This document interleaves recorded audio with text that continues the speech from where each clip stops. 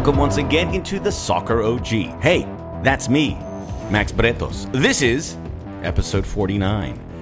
You know the drill. As always, a reminder to please rate, review, download, share, tell a friend about this wonderful little podcast, at least in my mind. You know, I have all the data. The numbers are growing, and it's thrilling to see. I'm a complete nerd when it comes to that. I go on every couple hours, see what happened. Because it's, you know, this is something we started from the ground up. We're making progress, and you can say you were there from the beginning. When we're hitting our strides doing it together, we have a wonderful show for you. In the business end, I will be joined by Rodolfo Landeros of Fox Sports and Fox Deportes. We're going to have a conversation about Mexican football, about the Mexican national team, and a little sidebar that I think is going to interest you, especially for some folks out there that may be looking to invest in some interesting things in the future, such as the Metaverse, blockchain gaming, and NFTs. They're happening, man, and trust me, I was the biggest skeptic of the bunch, but I could see how things are falling into place. Oh, crypto as well.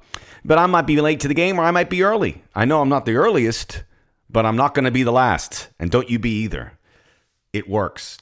We'll also talk about the African Cup of Nations. It's underway in Cameroon in stoppage time, and we'll talk about some of the things that happened on the football. Pretty quiet week, so to speak. It is the quiet before the storm.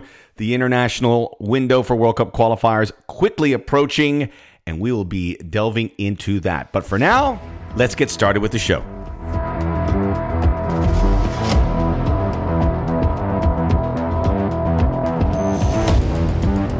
Okay, you know, I did say it was a quiet week, and that's not really accurate. It was quick. I know the FA Cup third round is very exciting. You have Kidderminster and Cheltenham and Dagenham and Redbridge and all the small clubs, Bristol Rovers. It's, I don't feel the magic I once did, but I still take a peek. It's a great tournament. Look, this is a tournament that, again, is made by the English and Welsh supporters who get behind their teams in these moments, and it builds up to it. And the magic is there, although it happens less and less. Newcastle got knocked out by Cambridge. Cambridge, hello. The cerebral part sometimes filters into the athletic part.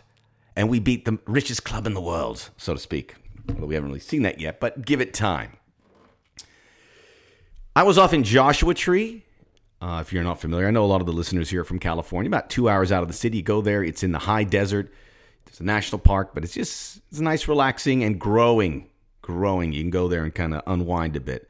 So I'm just telling everyone, if you need some advice, wherever you might be listening, get out and do some weekend road trips. You don't have to get on a plane. Just go out, go for a ski.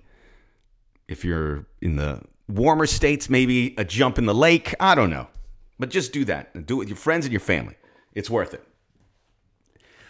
Few things that we'll get into, and again, stick around. We'll be talking to Rodolfo Landeros. Recorded that already, and it's very good. He's fantastic, and thrilled to be able to call on him to join us here on the pod. And we'll talk a little bit in brief about the AFCON, which is here. And, you know, the enthusiasm was kind of sucked out of it because of the complaints and the concerns of these big clubs and not so big clubs losing some of their players. And that's not right. So we'll talk about that here shortly. Some things we did see as the German league back, Spain is back, Italy's back. England takes a break for the FA Cup, and they'll be back in league play here this weekend coming up. Some rest for some players, obviously. The FA Cup, some of the first-team players in certain teams don't play, and that will move on as we will take shape of that tournament. Oh, man, it's just a lot of work for these guys. But we did see the debut of Ricardo Pepi, and very quickly, mind you. Ricardo Pepi into the Augsburg lineup in the 60th minute over the weekend. And, you know, I watched it. It was fine. It's a nice run out. I think that's all. We can't really gauge the 30 minutes. It would be counterproductive if you ask me. They lost to Hoffenheim. Great photo opportunities to see Ricardo Pepi and Chris Richards sharing a field for different teams. The Bundesliga is must-watch if you are following U.S. men's national team players. Other leagues are starting to change as well. We know in Italy with the Venezia players, we hope we'll see about Roma. Mourinho losing again. I mean, we're hearing these talks about Brian Reynolds going to Belgian football. You just got to get games. And that's the thing about Ricardo Pepi and why Augsburg's a great situation for now is that he's getting games. Needs to get him games. Get him in there. Let him play because he is going to be the featured number 9. Perhaps someone else could step up and catch him here along the way. We just don't know for sure. Daryl Dike, seemingly a guy that could get into the equation here. West Brom lost over the weekend in FA Cup action, and nothing yet from our guy Daryl Dike, but that should turn as Ricardo Pepi, a big investment for a club that is looking to use this guy that have earmarked Daryl Dike, the American striker, as a guy that can lift them to their goals, which is to be promoted, which they could very possibly do. And as we talked about last week, West Brom's a big club. It's a Premier League club. And they just happen to be in the championship, but they had a long run there. So it could be a 1 year down and right back up. The old yo-yo. Also want to talk about this USA and World Cup qualifying window. We'll talk to Rodolfo a little bit about that. On my YouTube page under Max Bretos, I have a video there talking about how I project the teams to end the season, how they will end this World Cup qualifying campaign, and there's some surprising numbers coming out. Rodolfo doesn't agree with me, so you'll hear what he has to think. But check that out on YouTube under Max Bretos, the Soccer OG. And again, thanks for all the support. Let us get started with the show. Vamos!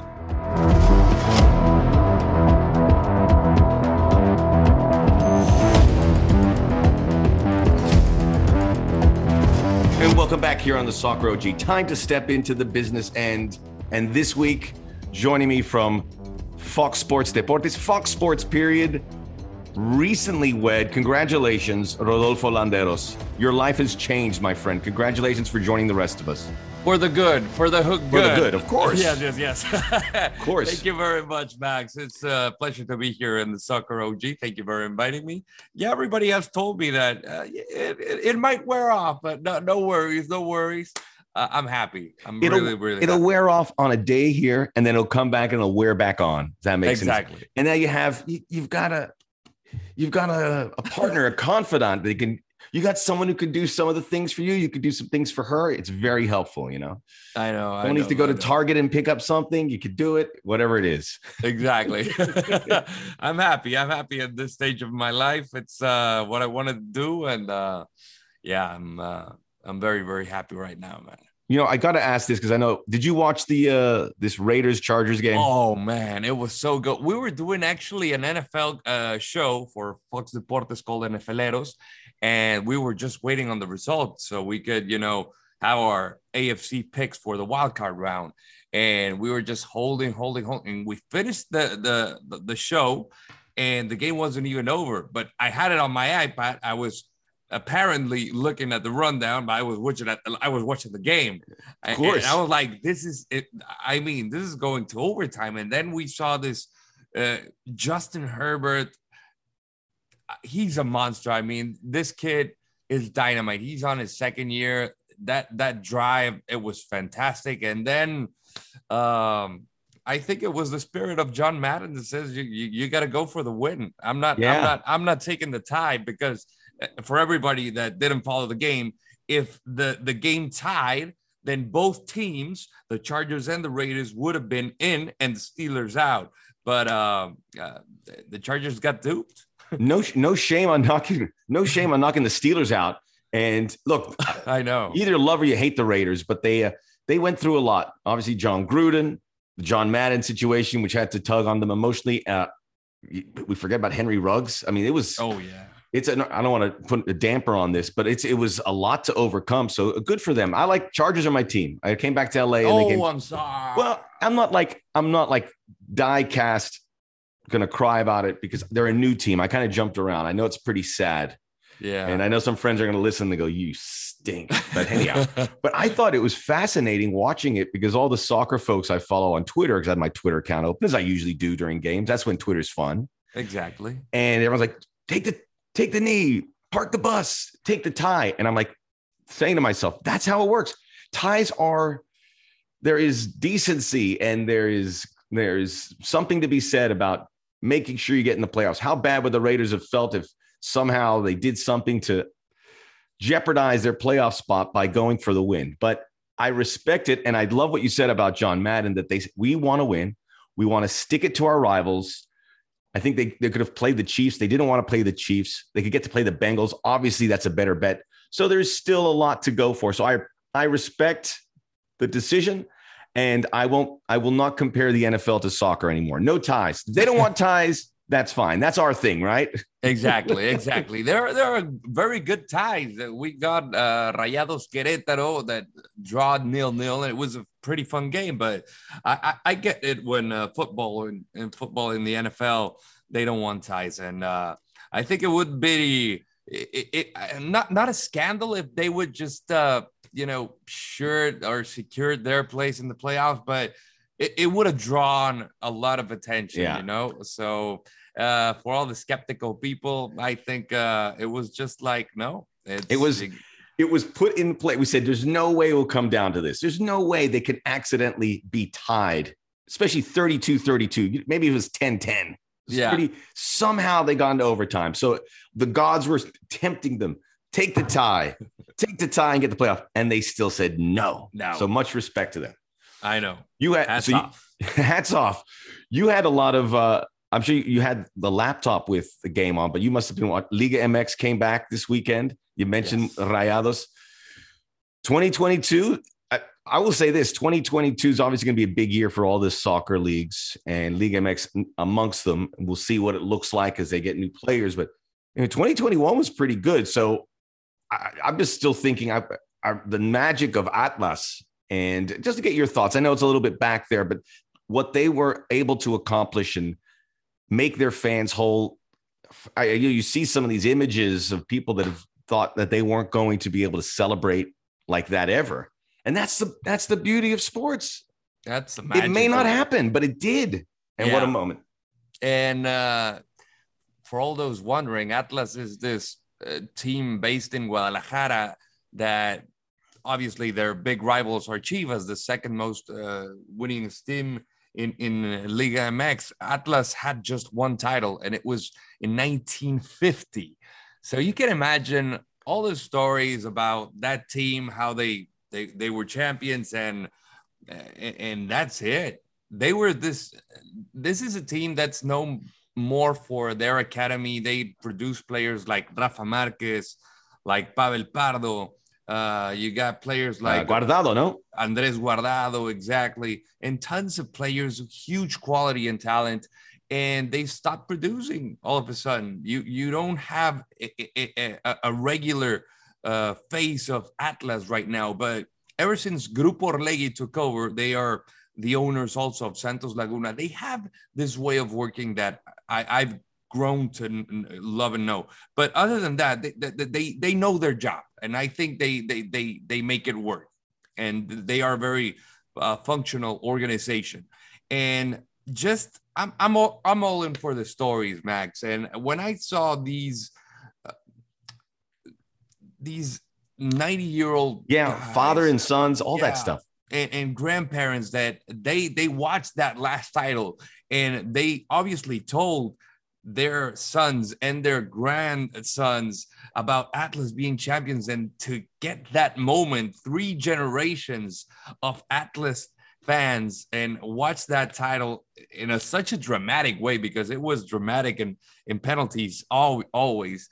I was all in. I was rooting for Atlas. I don't support Atlas, but I was like, why not? I mean, Cruz Azul had their way after 23 years. Why not Atlas after 70 years?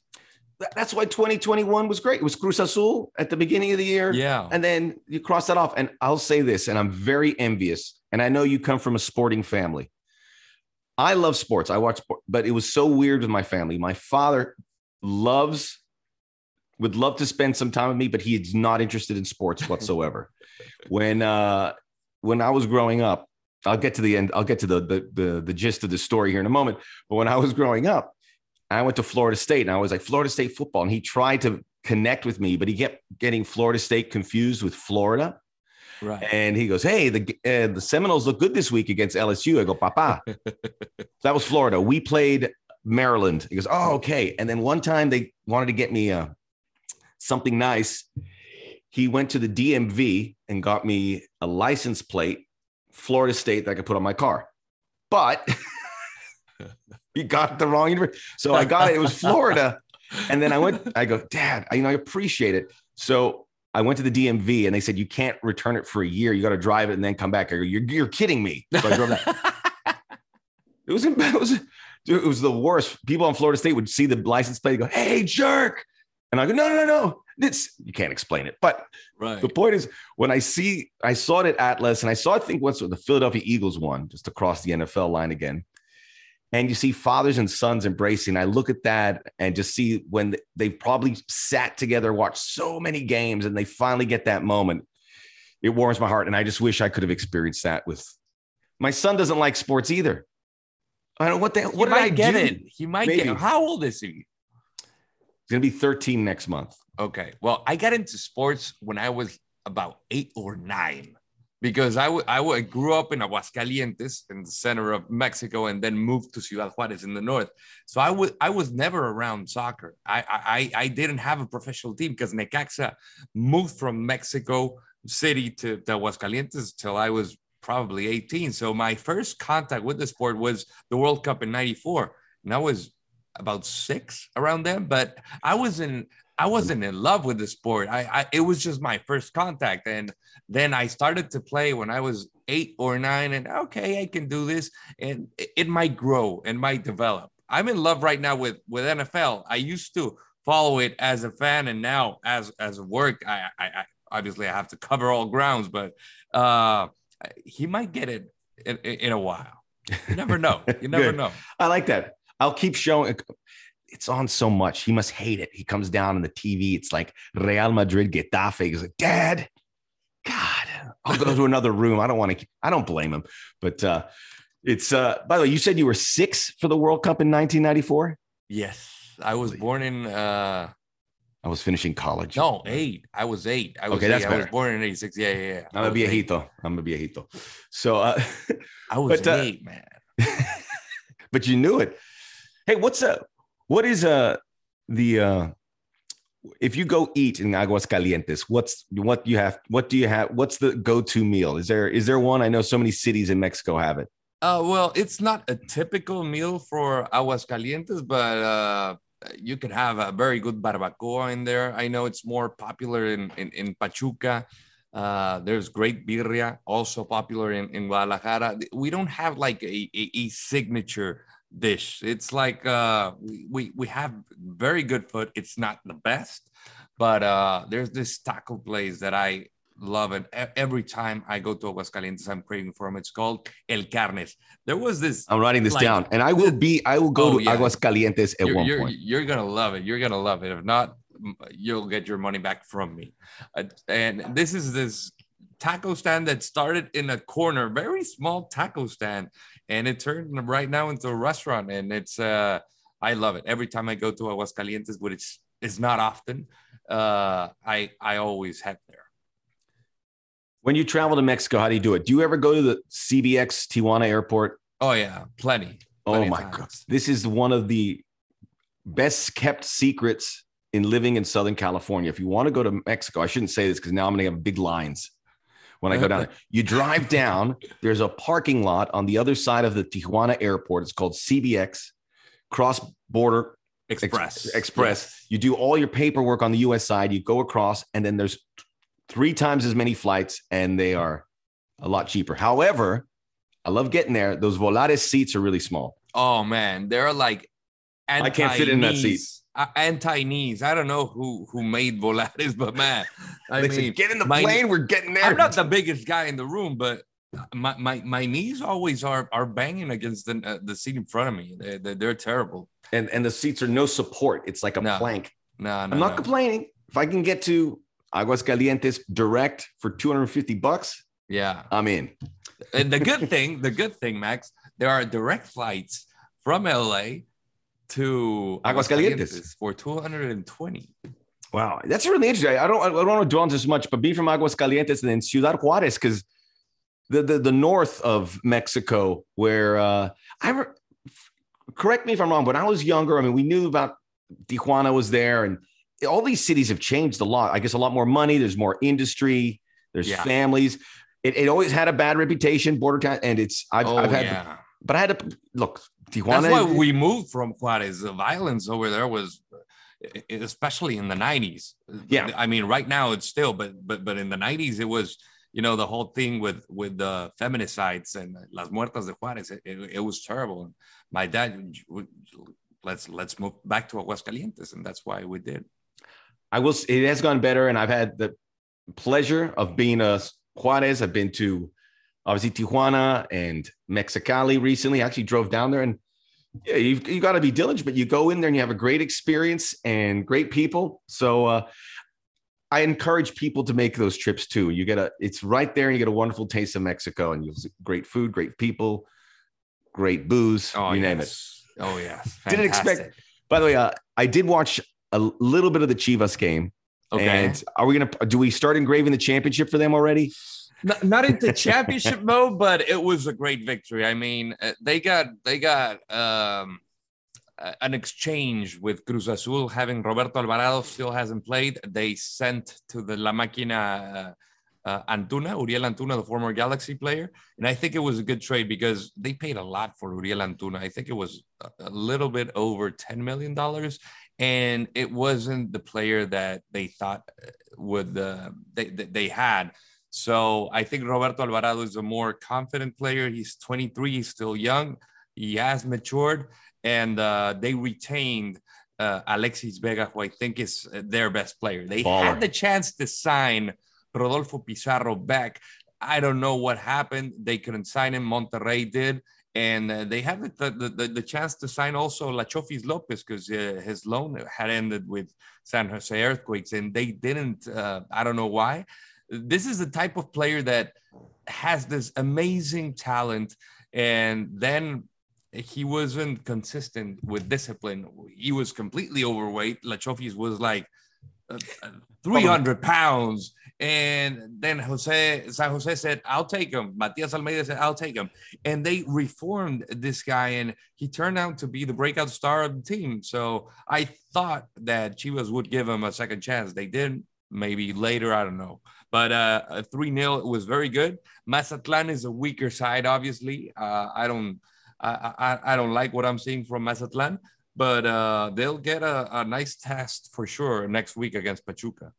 It's great to see, and and several of the listeners here are big Major League Soccer fans, and the connections with Liga MX more and more so. You mentioned three guys right there that were here, all Mexican, and Pizarro, Antuna, and Chofis, who are now back in, and it's good for the players they have. And sorry to interrupt, and also Jose Carlos Van Rankin, who was a baller in Portland Timbers. Portland. Yeah, no, the list goes on. I'd love to see some more Americans go there. Remember, we had Hercules and DeMarcus Beasley, and way back in the day, Clay Koyman, Jonathan Bornstein. So, I mean, it's going to happen as we see those two leagues blending. Let me ask you that. But what about the perspective? By the way, I'm all over the place. I love out of shape footballers that can ball. So I think I want to make an all team. I'm trying to think of some of the great ones that you looked at. Carlos Valderrama was kind of like that. He was never in great shape. I'm not running. Cuauhtemoc Blanco, Cuauhtemoc Blanco. He's at the top of the list. He had this huge dad belly, beer belly. How do you call it? Javier Aguirre, when he was the coach of the Mexican team in 2010 in the World Cup in South Africa, he was, we all know that Cuauhtemoc is a pedote. Like he loves to drink, he loves to smoke. And it was like, well, he's a star. Yeah. Sometimes you get those privileges, even though it's not considered professional to drink and smoke, because obviously it affects your skills, or well, not your skills, but your rendimiento. I forgot the word. Fitness. Your fitness. Yeah. So he was the star, and you get players like that, or the goalkeeper in the FA Cup that was that's right, eating the meat pies, during the game. During the game, I love it. I mean, that's a dying breed, really, where you have that. And look, you need to have a player alongside those guys. They're going to run for them, and you always see those guys willing to make a sacrifice. And I hope it's like rock stars that drink and smoke. That's starting to go away. They all go to bed at 9:00 now, and then they wake up and they work. I mean, it's not to say that's acceptable, but that's when I grew up, that's how they were. Yeah. You saw them, they go, you're going to look hungover, and but they're going to play the guitar beautifully, or they're going to score goals. Anyhow, the relationship between Liga MX and Major League Soccer? I mean, from our side, it's with this new expanded Leagues Cup, which is going to be fantastic. And I think it benefits Major League Soccer a lot to have that. It gets eyeballs in Mexico. It has a shared space as well, because there's so much equity in these Mexican brands, Chivas, America, Cruz Azul, we mentioned them. Where do you think Liga MX benefits the most with that relationship? Because when I first saw how there was a discussion of making a super league, which is never going to happen. I think they have a good alternative with what they're going to do, this huge tournament in season. But I can always see why MLS would benefit from that, because Liga MX is so well established. But I know there's Liga MX is going to benefit in some way. That's why they are so eager. That's why they're here with the All-Star game. How do you see them as top of the list things that a relationship with MLS would bring? I think there always has to be something positive to come out a negotiation. Otherwise, you can't be in the losing part of it, and you don't want to take a part of it if it's not on your best interest. So I think you've seen the Mexican national team play in the U.S. It doesn't matter if it's a FIFA date, it's packed. Even if they play the under 23 of Nigeria, it's going to be a full stadium. So when it comes to Leagues Cup, I see practically the same. It might be a 8-team round robin or a 4-team tournament. And now we're getting like all the teams from both leagues. So I think it's the time for most of these teams that are not Chivas, that are not America, and you can probably add Cruz Azul and Tigres to the mix, to expand their brand in the States. Yeah. I mean, you get teams like Toluca who have more than 10 titles. You have teams like León, and now Atlas has these surge of fans that might come in. And why not try to get the attention of some fans in the States? I think it's yes, you add more games to the calendar. You have a lot of travel time to it, but you have to think of growing your fan base, because I'm a Toluca fan, and I've seen my team being crowned champions 7 times. They have now 10 titles. Pardon me, that they have 10 titles, but the fan base is just in Toluca. Why didn't they take advantage of that amazing decade of winning titles with a fantastic Vicente Sanchez, Cardoso, and all these great generation of players to be outside of Toluca? And that's what I think Tigres needed to do also to grow out of Monterrey, because if you ask in the capital, oh, what do you think of Tigres being the team of the decade? They could care less, because they only concentrate on Monterrey. So this is the thing that Mexican teams have to take advantage to expand their brand, to be better of marketing, and to sell their team to a different country. And what I think the most fantastic thing about Mexican soccer is that you can be playing as a local or a home team in the States. Why not think that your team, a Liga MX team, can also do the same? I mean, it's a phenomenon, because U.S. and Mexico are both rivals, but sometimes Mexico plays the U.S. in the States, and you see more fans from Mexico. And I think that doesn't happen in any other part of the world. Imagine Argentina playing in Brazil and a sold-out Maracanã, but more fans from Argentina. Never happens. It doesn't happen, and it's never going to happen. So I think that's the kind of phenomenon that Mexican executives from Liga MX need to, I think they need to consider at least. It's a huge marketplace. There's no doubt about it. And they'll inherit that space, and it's untapped. It's a great opportunity. I'll ask you this, maybe. Do you think in Mexico there will, because both ships will rise here in this high tide, you would think. Do you think there's going to be fans in Mexico that start adopting an MLS team? You know, we have Carlos Vela, you have Chicharito, you had Rodolfo Pizarro, had high profile Mexican players. Is there room on their plate to have, hey, I like Tigres, but I also like the Galaxy. I like Toluca, but I also like FC Dallas. A possibility where this league, MLS, gets more eyeballs in Mexico? There's still this huge rivalry between both leagues. First of all, it was very overlooked. It was Mexican fans looked over the shoulder to see MLS. They still don't believe it. That's the average fan in Mexico. It's like, yes, stay with your league. It's a retirement league. They still have that chip. And when they brought in Carlos Vela and they brought in Zlatan Ibrahimovic, you saw that conversations in Twitter. I've never seen this amount of time or characters spent talking about Liga MX from journalists, from fans, about teams in MLS. So it definitely sparked something. And this continue confrontation in CONCACAF Champions League has also evolved into a more than a conversation.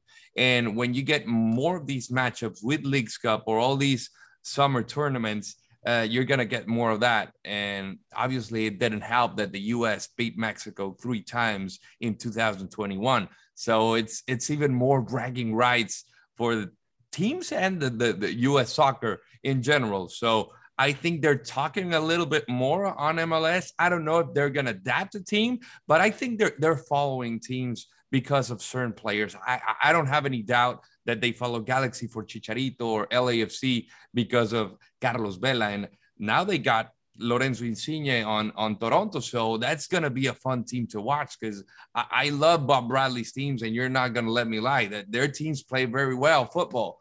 And you add a guy like this Italian genius, I think it's going to be a very fun team to watch. Still in construction because they underperformed last year, but I don't know if they're going to adapt the team in a certain extent to I don't know, replace your Mexican team, but to have a team in MLS. But they're sure keeping an eye on more teams right now. That's good data points without question. And I've seen it because I remember I went to Leon when the Champions League was going on. You could, that was a top story in LAFC and Carlos Vela, and then it trickled down to other players for LAFC. And just when they're on those shows, you know, those platform shows, 4 guys talking, which I love. I wish we could do that in the States. It's a free conversation. Nothing is staged or choreographed too much as we do many times in our shows here. I loved it. So it was very something else that maybe we can rub off on us on this side of the border. Okay, I did something on my YouTube, Soccer OG, which everyone should check out under Max Bretos. I did a prediction of the U.S. men's national team in 2022. I went through the remaining 24 games of CONCACAF qualifying, and I went with all the data, who plays well at home, what did the numbers say. So I went, this is going to be a win, a draw, a tie, a loss. It's not an exact science, but I went through all the numbers. And remember, as they came into 2022, Canada was a little bit ahead of the USA and Mexico. Mexico just had 2 big road games. Yep. They have 4 games at home coming up in the final 6, 2 of them in front of an empty Azteca because of the chant, which hopefully this extinguishes it, because I hate the fact that they have the federation has to go with it, but they are attached to this, and so be it. And I'd love to get your thoughts on that as well. But I did this data crunch, and after I put all the matches in, my final standings were Mexico gets 28 points, Canada 26, USA 25. Okay. Trust me, that hurt me. All 3 make the World Cup. Wow. Panama finishes 4th, 23 points. I try to do it. I said, I don't think the USA is going to win in Mexico. I don't think the USA is going to win in Canada, but they'll win their home games. However, Mexico with these opponents that they do well will go in there. So for all the criticism Mexico got, and I was one of them. I go, hey, look at this. This federation's in shambles. Tata's in trouble. I look at the numbers, and I'm pretty confident they're still going to finish top of the standings. How confident do you feel that things will get better in 2022? I know the home matches certainly help, even though some are empty. They do help, but the pressure is on Tata. From what I heard from a colleague that follows more the Mexican national team, if he doesn't win his home games, the upcoming matches, Tata's out. And imagine that's the pressure on a World Cup year. And I'm not sure if Mexico is going to beat the U.S. in Mexico. I think from what I've seen from this team, I see more of the same. I don't see Tata's team going, climbing and then down. And I think they hit a roof and they can't find a way around it. And I think Greg Berhalter's team is building and building and building, and I don't see a roof on this team. And it's magnificent because I get to cover plenty of these matches for Fox and get to talk to Greg and most of the players, and I know what he's building, and now how they're performing, it's even better. And you're getting more players from MLS to Europe and one of the top leagues, and they still have more to give. And this isn't a project with the Qatar 2022 in their mind. This is for 2026. I can imagine the U.S. being a powerhouse for the World Cup that they're going to be hosting next to Canada and Mexico. And as for Mexico, Tata isn't making any changes on formation, on the elements on the starting 11. He's kind of like married with the same thing over and over again. And his style, I think, isn't resonating in most of these players. And I think it's become a team that's predictable. It's become a team easy to read.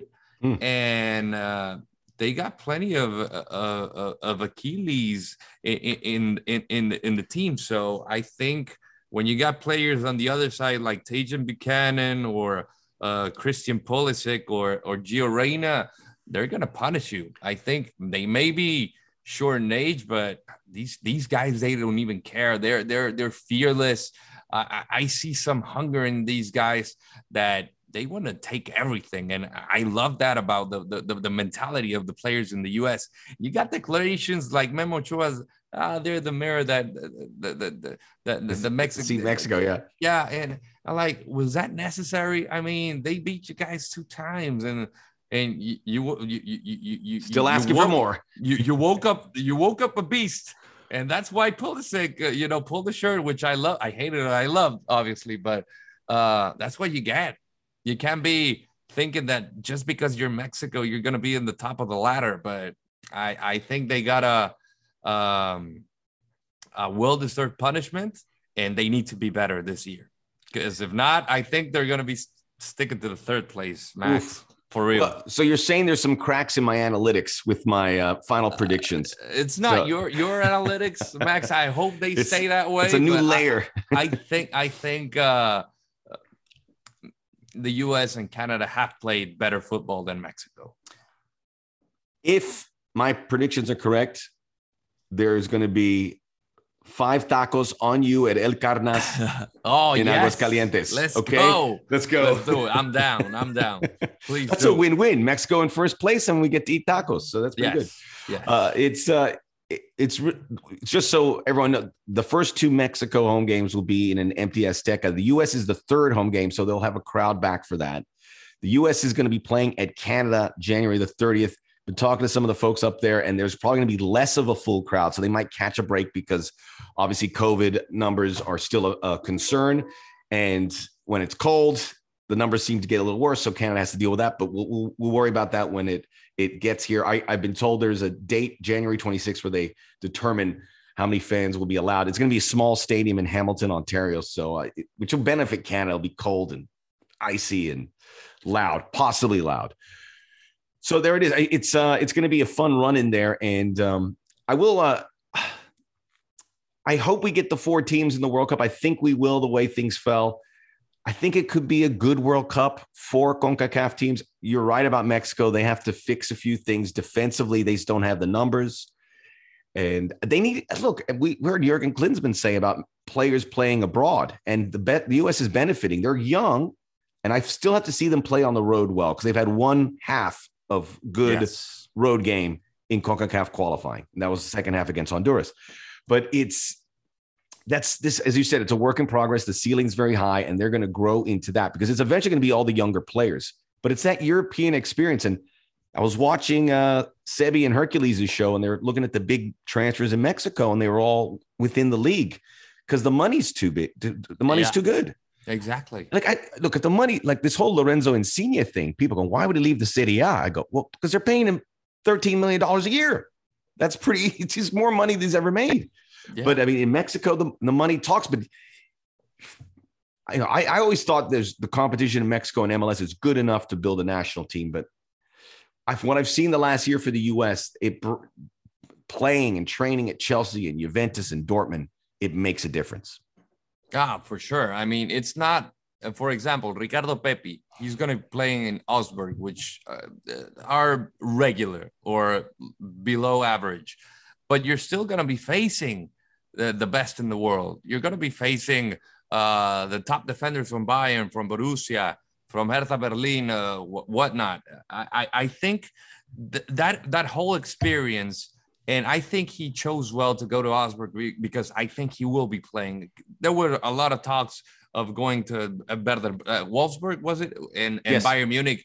He wasn't going to play in Bayern. I mean, you're going to train with Bayern, but you're never going to sit Lewandowski. So I think in a World Cup year, what you need is to be playing, to be active. And I think it was the wise decision. He will be playing because I think he has the talent. I think Pepe is the real deal, and he got away from Mexico, and I think is an excellent choice for Greg Berhalter. And you got players like Gianluca Busio, who is now playing in Venezia. You got Reynolds also. You got on Roma. You got Tanner Tasman also in Venezia. So you got plenty of players under the age of 20 that are going to be in the best leagues in the world, Bundesliga and Serie A, and Yad Pulisic and Gio Reyna and Zach Steffen. Everybody is in top teams or in top leagues. In Mexico, I mean, only Orbelín Pineda, and he goes to Celta de Vigo. And that was good. That was good to see. It's good. He had a good year, Pineda. I liked what he was able to do to Mexico. One of the bright spots, I guess. But the thing is that Chacho, that the manager didn't ask for him. So is he going to play or not? So, that's the thing. And you got things like Luis Romo, talented player from Cruz Azul. He didn't want to stay in Mexico, say, I want to, pursue my European dream. Nothing happened, and he ended up playing right now for Monterrey, which is a top team in Mexico in the league, but it's still not the same. So that's the difference. I'm seeing a lot of players, and you're gonna see Hercules Gomez putting the freezing emoji every time you see another goal. God, another guy. Right. I always have fun just watching Hercules having a crack at it, but he rides me so much. My former podcast partner, but I love the guy. Oh, he's good. He's good. It's but also Chacho Caldet. That guy's always gainfully employed. Yes. Whether it's in Spain or Argentina or Mexico or Brazil, he's always got a. Who I have very high hopes is Johan Vazquez, the center back from Genoa, that now managed under Andriy Shevchenko. I think he is in a team that is not performing well. They're at the bottom of the Serie A, but his performance has been outstanding. On top of the numbers on, aerial duels 1v1. So I think he's gaining a lot of experience by playing against the top players, even though it's not a top team. So I think he's going to be the most, I think the most, He'll be the breakthrough. Word? He'll be the breakthrough kind of guy. I think he will be the breakthrough guy for the Mexican team if Tata Martino decides to use him. That's up in And that's the a big who if. knows what goes on. Real quickly, what you said about Ricardo Pepi, Augsburg's a great club where he's going to play a lot. It's perfect for a World Cup year. After that, 2023, 24, you'd maybe 2 years at Augsburg, get to a club where you can be more dynamic, play against better teammates. And your comment about playing against good opposition also rings true, regardless if it's Augsburg or Venezia or whomever else. Malik Beasley was a Florida State basketball player. His father is a actor. I forgot his name, but I recognized him. And I remember his son. And I walked up to him once at an award show. I go, hey, I just want to introduce myself. And I go, your son, he's doing great. He played for the Denver Nuggets. He was a lottery pick. It was great. Why did he go to Florida State? Because they don't have a Florida State basketball pedigree. He said, I wanted my son, and I told him, it's better to play there where you're going to play Duke and North Carolina all these times, and your game will go. If you're playing alongside those teams, it'll be a little easier. When you get to target them and go, it made a lot of sense. So There's a lot of truth. It all goes into the blender, the learning experience. Rodolfo, I've had you on for so long, but I did want to touch on, because I see you with NFTs and gaming. I'm not into gaming, but I realize I've got to maybe not spend time gaming, but learn the world, because A, there's a lot of money in it. B, there's a lot of people playing. And through soccer, we've seen through FIFA and even now more expanded, that's the entry point into the sport for so many folks. And now sports in this blockchain, which is gaming where you can buy non-fungible tokens or within there, or you play to earn. You play to earn things. And I saw everyone's wondering about cryptocurrencies and if it's going to hit off, or NFTs. They laugh. It'll never last. But, I was reading this article, Steph Curry and LaMelo Ball, NBA superstars, investing. I think he spent $180,000 on one NFT, a card. It was the Bored Ape Yacht Club. Oh, yes. So, and you had one, it was like is it the bunny? It reminded me of that. And it was a bored bunny, not the same. I wish it was a bored ape. But it's you can buy these things and invest in them. And I'm pretty sure when you have people like Steph Curry and LaMelo Ball and Rodolfo Landeros in that space, that it's only going to draw people, and these things are going to be valuable. I was skeptical about it all, but I've never seen it so clear that this is not going anywhere. So when you see this cryptocurrency going up and down, you go, oh boy, there's something at play, but there's millions of people in this world already, and they are going to invest more time, because now when you play a game, you don't just turn it off and walk away. You have an investment in there. You play for 2 hours or 4 hours, 6 hours. You can buy property in these games. You can buy a beer, or sell a beer. Virtual land. Yes, virtual land. So I spent some time with Gala Games in Las Vegas, and I was like saying, what about a soccer game? I don't know how it would look. And I think the Bored Ape, they want to do it where at one point these cards actually play a game of basketball and people will watch and not know the results. Now you bring a gambling element to it. I don't know. I don't want to get ahead of myself. But with soccer too, where you can build, maybe they create a virtual stadium named after Zlatan Ibrahimovic, and he gives the green light and he makes the artwork. And then you find a way to have game action, but I'm in. You obviously spend a lot more time. How do you see that future, and where do you think it's going? With regards to not just the NFTs and gaming, which I know you play a lot of, there's role-playing games and there's shooter games, but maybe sports being able to inherit a little bit more space, but specifically soccer. I think NFTs, crypto, and the metaverse are at a stage where probably 20 years ago where the internet was, when everybody was talking about the internet and they didn't believe in it. I think we're in that spot right now. I truly believe in crypto, specifically in Bitcoin, because they're going to mine. It was 21 million Bitcoin. So eventually all Bitcoin is going to be, out there, but you're going to own a small percentage of a Bitcoin, and the value will go up because of scarcity. If you're loaning for a house or from the bank, the Federal Reserve prints more money, so your actual money is going to be worth less. It's because of inflation and all that, and I don't want to go that deep into a rabbit hole, but it's the same. It's the same as gold. Gold will lose its value. US dollars or euros or pounds will lose its value because they keep printing more money. In Bitcoin, it's just going to be 21 million Bitcoin. So scarcity will, upgrade its value. And into NFTs, you got to be careful because there are a lot of scams out there, but you got to take care of who's behind the project, if it's legit or not, obviously, the roadmap. What are the benefits of holding an NFT, say Bored Ape Yacht Club? You might get invited to parties and whatnot.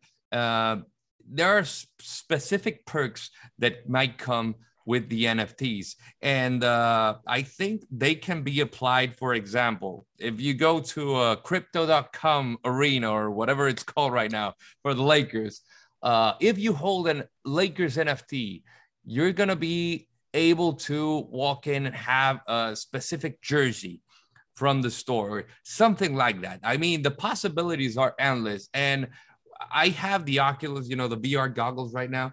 And I got an alert that you can watch the NBA game for tonight using VR. So you're going to be standing right in the courtside seats and watch the game in VR. That's amazing. Imagine being in you and Jack NFL Nicholson game. there. Yeah, exactly. Yo, Nick, Jack, what the hell's going on?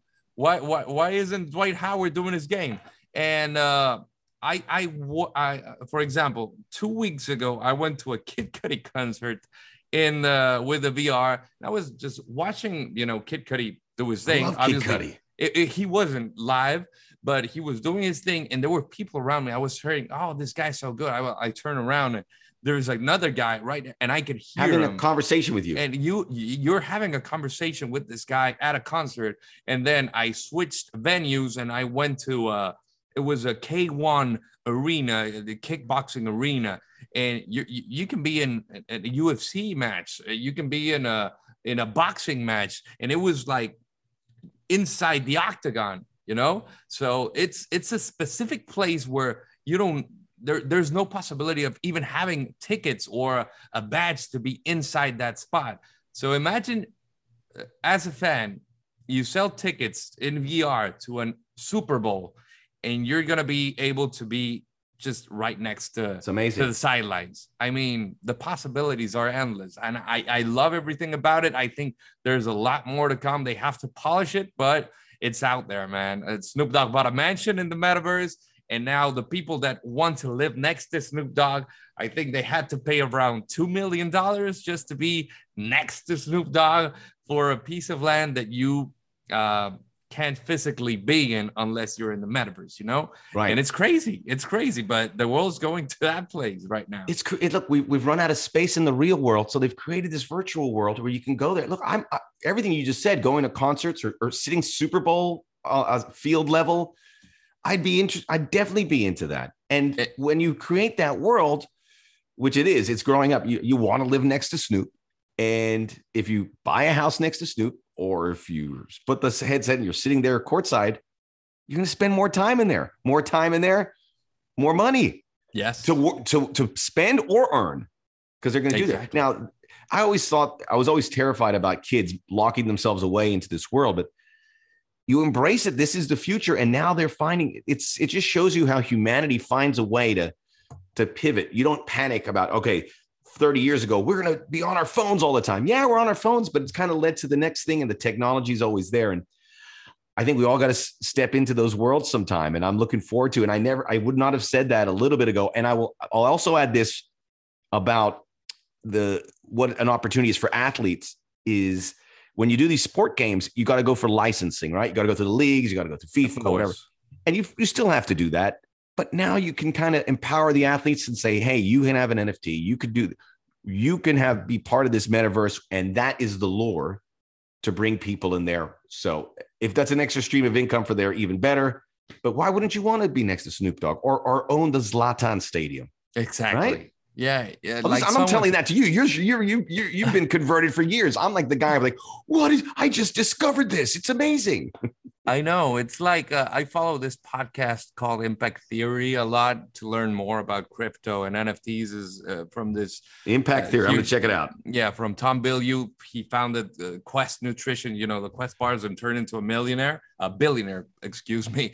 And he has this huge amount of guests that, they complement a lot of talks on, life itself or health and now crypto and NFTs. And they call it crypto is the most advanced adapted technology right now. And it's I mean, there it is. And you think about what the possibilities can do to crypto, because if, for example, and I'll put this just out there, if your money is in a wallet, secured in a wallet, and nobody has access to the wallet, not even the government, and you have 12 words. That sounds great, by the way. Yeah, exactly.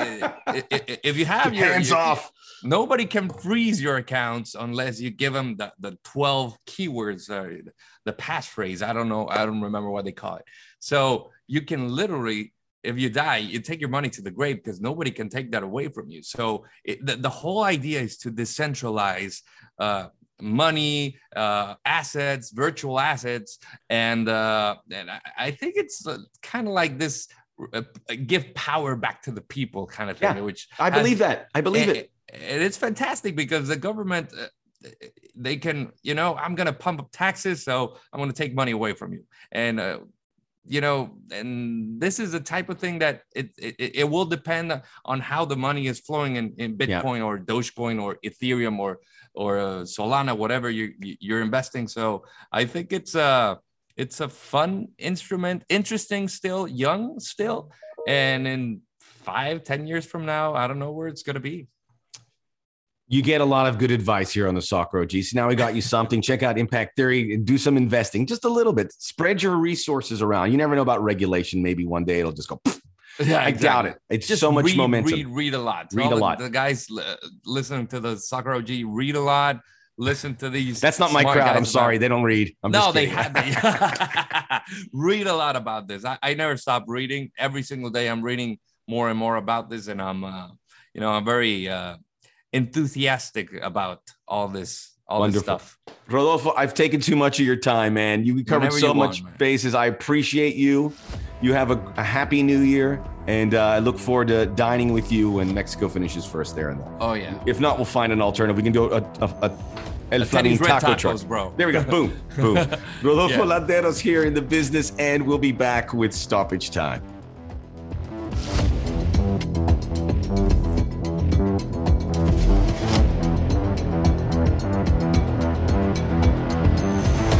Time now for Stoppage Time here on the Soccer OG, and a quick word about the African Cup of Nations, AFCON, which no one talked about it. On its own merits, an incredible tournament. Africa, the width and breadth of teams, players, styles is extremely compelling. The incredible teams in North Africa, led by Algeria, who I think, if they make a World Cup, which they should, it's tough in Africa. When everyone starts complaining about World Cup qualifying, take a look what these African countries have to go through. If Algeria makes it, they can make a run. A quarterfinal. We want an African team to win it, but you can see all this pushing up against them. There's limitations. There isn't infrastructure. There isn't funding. Look at the way this tournament was treated in the lead up. And there was screams that there was racism. I'm not going to say there wasn't. But I think you look at these European leagues, and they pay these players, and they pay them very well, and they make them stars. It's still part of the game to go off on international duty. And this is important for Mohamed Salah or Sadio Mane, who scored a goal for Senegal in their opener as they got a victory. For the vast number of Cameroonian players who are hosting it. Beautiful opening ceremonies, by the way. Hard to watch because you find it. It's on beIN Sports, so I was able to locate it. Strange hours, not really well-produced games. Host broadcaster type, you lose a lot, but it's definitely worth watching. Can you watch it all? It's a huge tournament. Probably can't. But I'm glad it got underway. I'm glad after all this talk. So many times we hear things, postpone it. Because that doesn't work that way. COVID is, whether you agree with me or not, the football world has moved on. And I think that's a great thing. We haven't had any fatalities. We haven't had any horrible entanglements. Maybe we've had some compromising in the competition because players aren't available. But getting this going and forward is important. I think it's a good lesson to see how you do protocols because everything is out in the open. And I'm confident we'll come back, even though we had Burkina Faso have a bunch of COVID tests, and they were obviously shorthanded for their opener. But I don't foresee anything too dramatic happening out there. This tournament will go on, and it will be with great memories, and we'll have some great performances. Look, man, Nigeria, Egypt coming up tomorrow as I'm taping this on a Monday. Can't wait for that. We've got to support these regional tournaments. And I've said, to me, the reason I support a biennial World Cup is the pushback is, in my estimation, coming from South America and UEFA. But they already got their games. The Copa America and the Euros are almost like a World Cup. More so the Euros. But now you have this Nations League where CONMEBOL is going to join UEFA. That's great for them. But what about Africa? What about Asia? What about CONCACAF? I don't want to be left out of the party. If you get a shot at the best competition, well-organized tournaments, you take it if you're those regions. So if it is a line in the sand, let's create the line in the sand. I know a lot of folks in America say you ruin it by doing it every 2 years. That won't be the case, I can assure you. When it comes over 2 years, you're going to be pumped. 2 years is still a long time. And the chance for growth from those regions is monumental because they're going to be playing these important games. Well organized. For everyone's eyes all over the world. So I always sidebar on that. I hate to sound like a broken record, but when I see these tournaments, it just screams to me, don't forget about Africa. We almost did forget about Africa. This was swept away. So now it's here. So I highly recommend everyone support the AFCON. As I said, the great North African teams, we know the West African teams like Senegal and Cameroon and some burgeoning nations as well coming through. The rebirth perhaps of Nigeria. They have so much good talented players in Europe. That's a tough one to break. Of course, Ghana. I mean, we always thought about an African team winning a World Cup. We talked about it in 1990 when Cameroon made the quarterfinals. That was right, the quarterfinals, yeah. Should have made the semis. Very special team. Senegal beat France in the opener in 1998. They've dabbed with it. Senegal made the knockouts as well and had a nice little run. And then it's cooled off ever since. The African teams have not been a factor. So how can we change that? Because we know the talent's there. We know it faces an uphill battle with regards to infrastructure, etc., and funding. And some odd politics along the way we've seen historically. The Ivory Coast, how can we forget the Côte d'Ivoire? I mean, there's so many good teams. Africa's going to win a World Cup, but they need some help. So support the AFCON, watch it. Let's talk about it here on the Soccer OG, and let's help out. Look, I think if we in CONCACAF got to look out for Africa like they're our buddies, you know? Hey, we'll look after you. You look at the Cape Verde Islands. How could you not be excited about them? And we'll move forward. Morocco beat Ghana. And again, keep your eye on Algeria and Sierra Leone. You know, we had Kai Kamara, guest on here, international player there for Sierra Leone. So many good stories to follow. And we'll see which teams emerge in the World Cup. World Cup expansion, I'm not crazy about. But if it gets more African teams in there, which it does, that's a good thing. So much going on in this world of football. And the AFCON will bridge this thing, and we will keep an eye on the big teams. And obviously, Liverpool is the dictionary definition of a team that has to push forward without its African stars because they have the two biggest. Well, two of the four biggest. I think you would say Riyad Mahrez, Mo Salah's number one, Sadio Mane is up there as well. It's going to be difficult for Liverpool. They may have already seen their chances of winning the Premier League go out the back door because Manchester City were flawless in the holiday fixtures. But they still have to protect that top four. You don't want to get out of there. So this is going to be tricky. Look, they've already absorbed a weekend with the FA Cup. No harm done moving forward. But these competitions, even though at the middle of the season, must move forward. The international games and the development of the global game is just priority number one, because the sport gets better once we're all connected. That's what makes the World Cup the greatest event on the planet, and all the arteries of this sport that come out of it. Support Africa. Support Asia. Those great countries in Asia. Iran is becoming a real problem for teams. We saw in the last World Cup. We know about South Korea. South Korea is going to make a big push. I think with Algeria, you don't be surprised to see them make another run like they did in 2002. Maybe not as far, the semifinals, but they've been getting good young talent making these European teams. It all comes back to Europe because those are the big leagues. We got to support these national teams. And I'm so proud of the players that go back and make everyone abundantly clear how important this is. They don't say, no, I could skip that. They are just meticulous on moving forward with that competition. So an eye for the AFCON during this month of January and early February. That's all the time we have. As always, please subscribe, rate, review to the Soccer OG. We'll get a video here on the YouTube very soon, and big plans later this month, which we will share with you. It's a Monday, but as I always like to say at the end of every show, Plácido Domingo.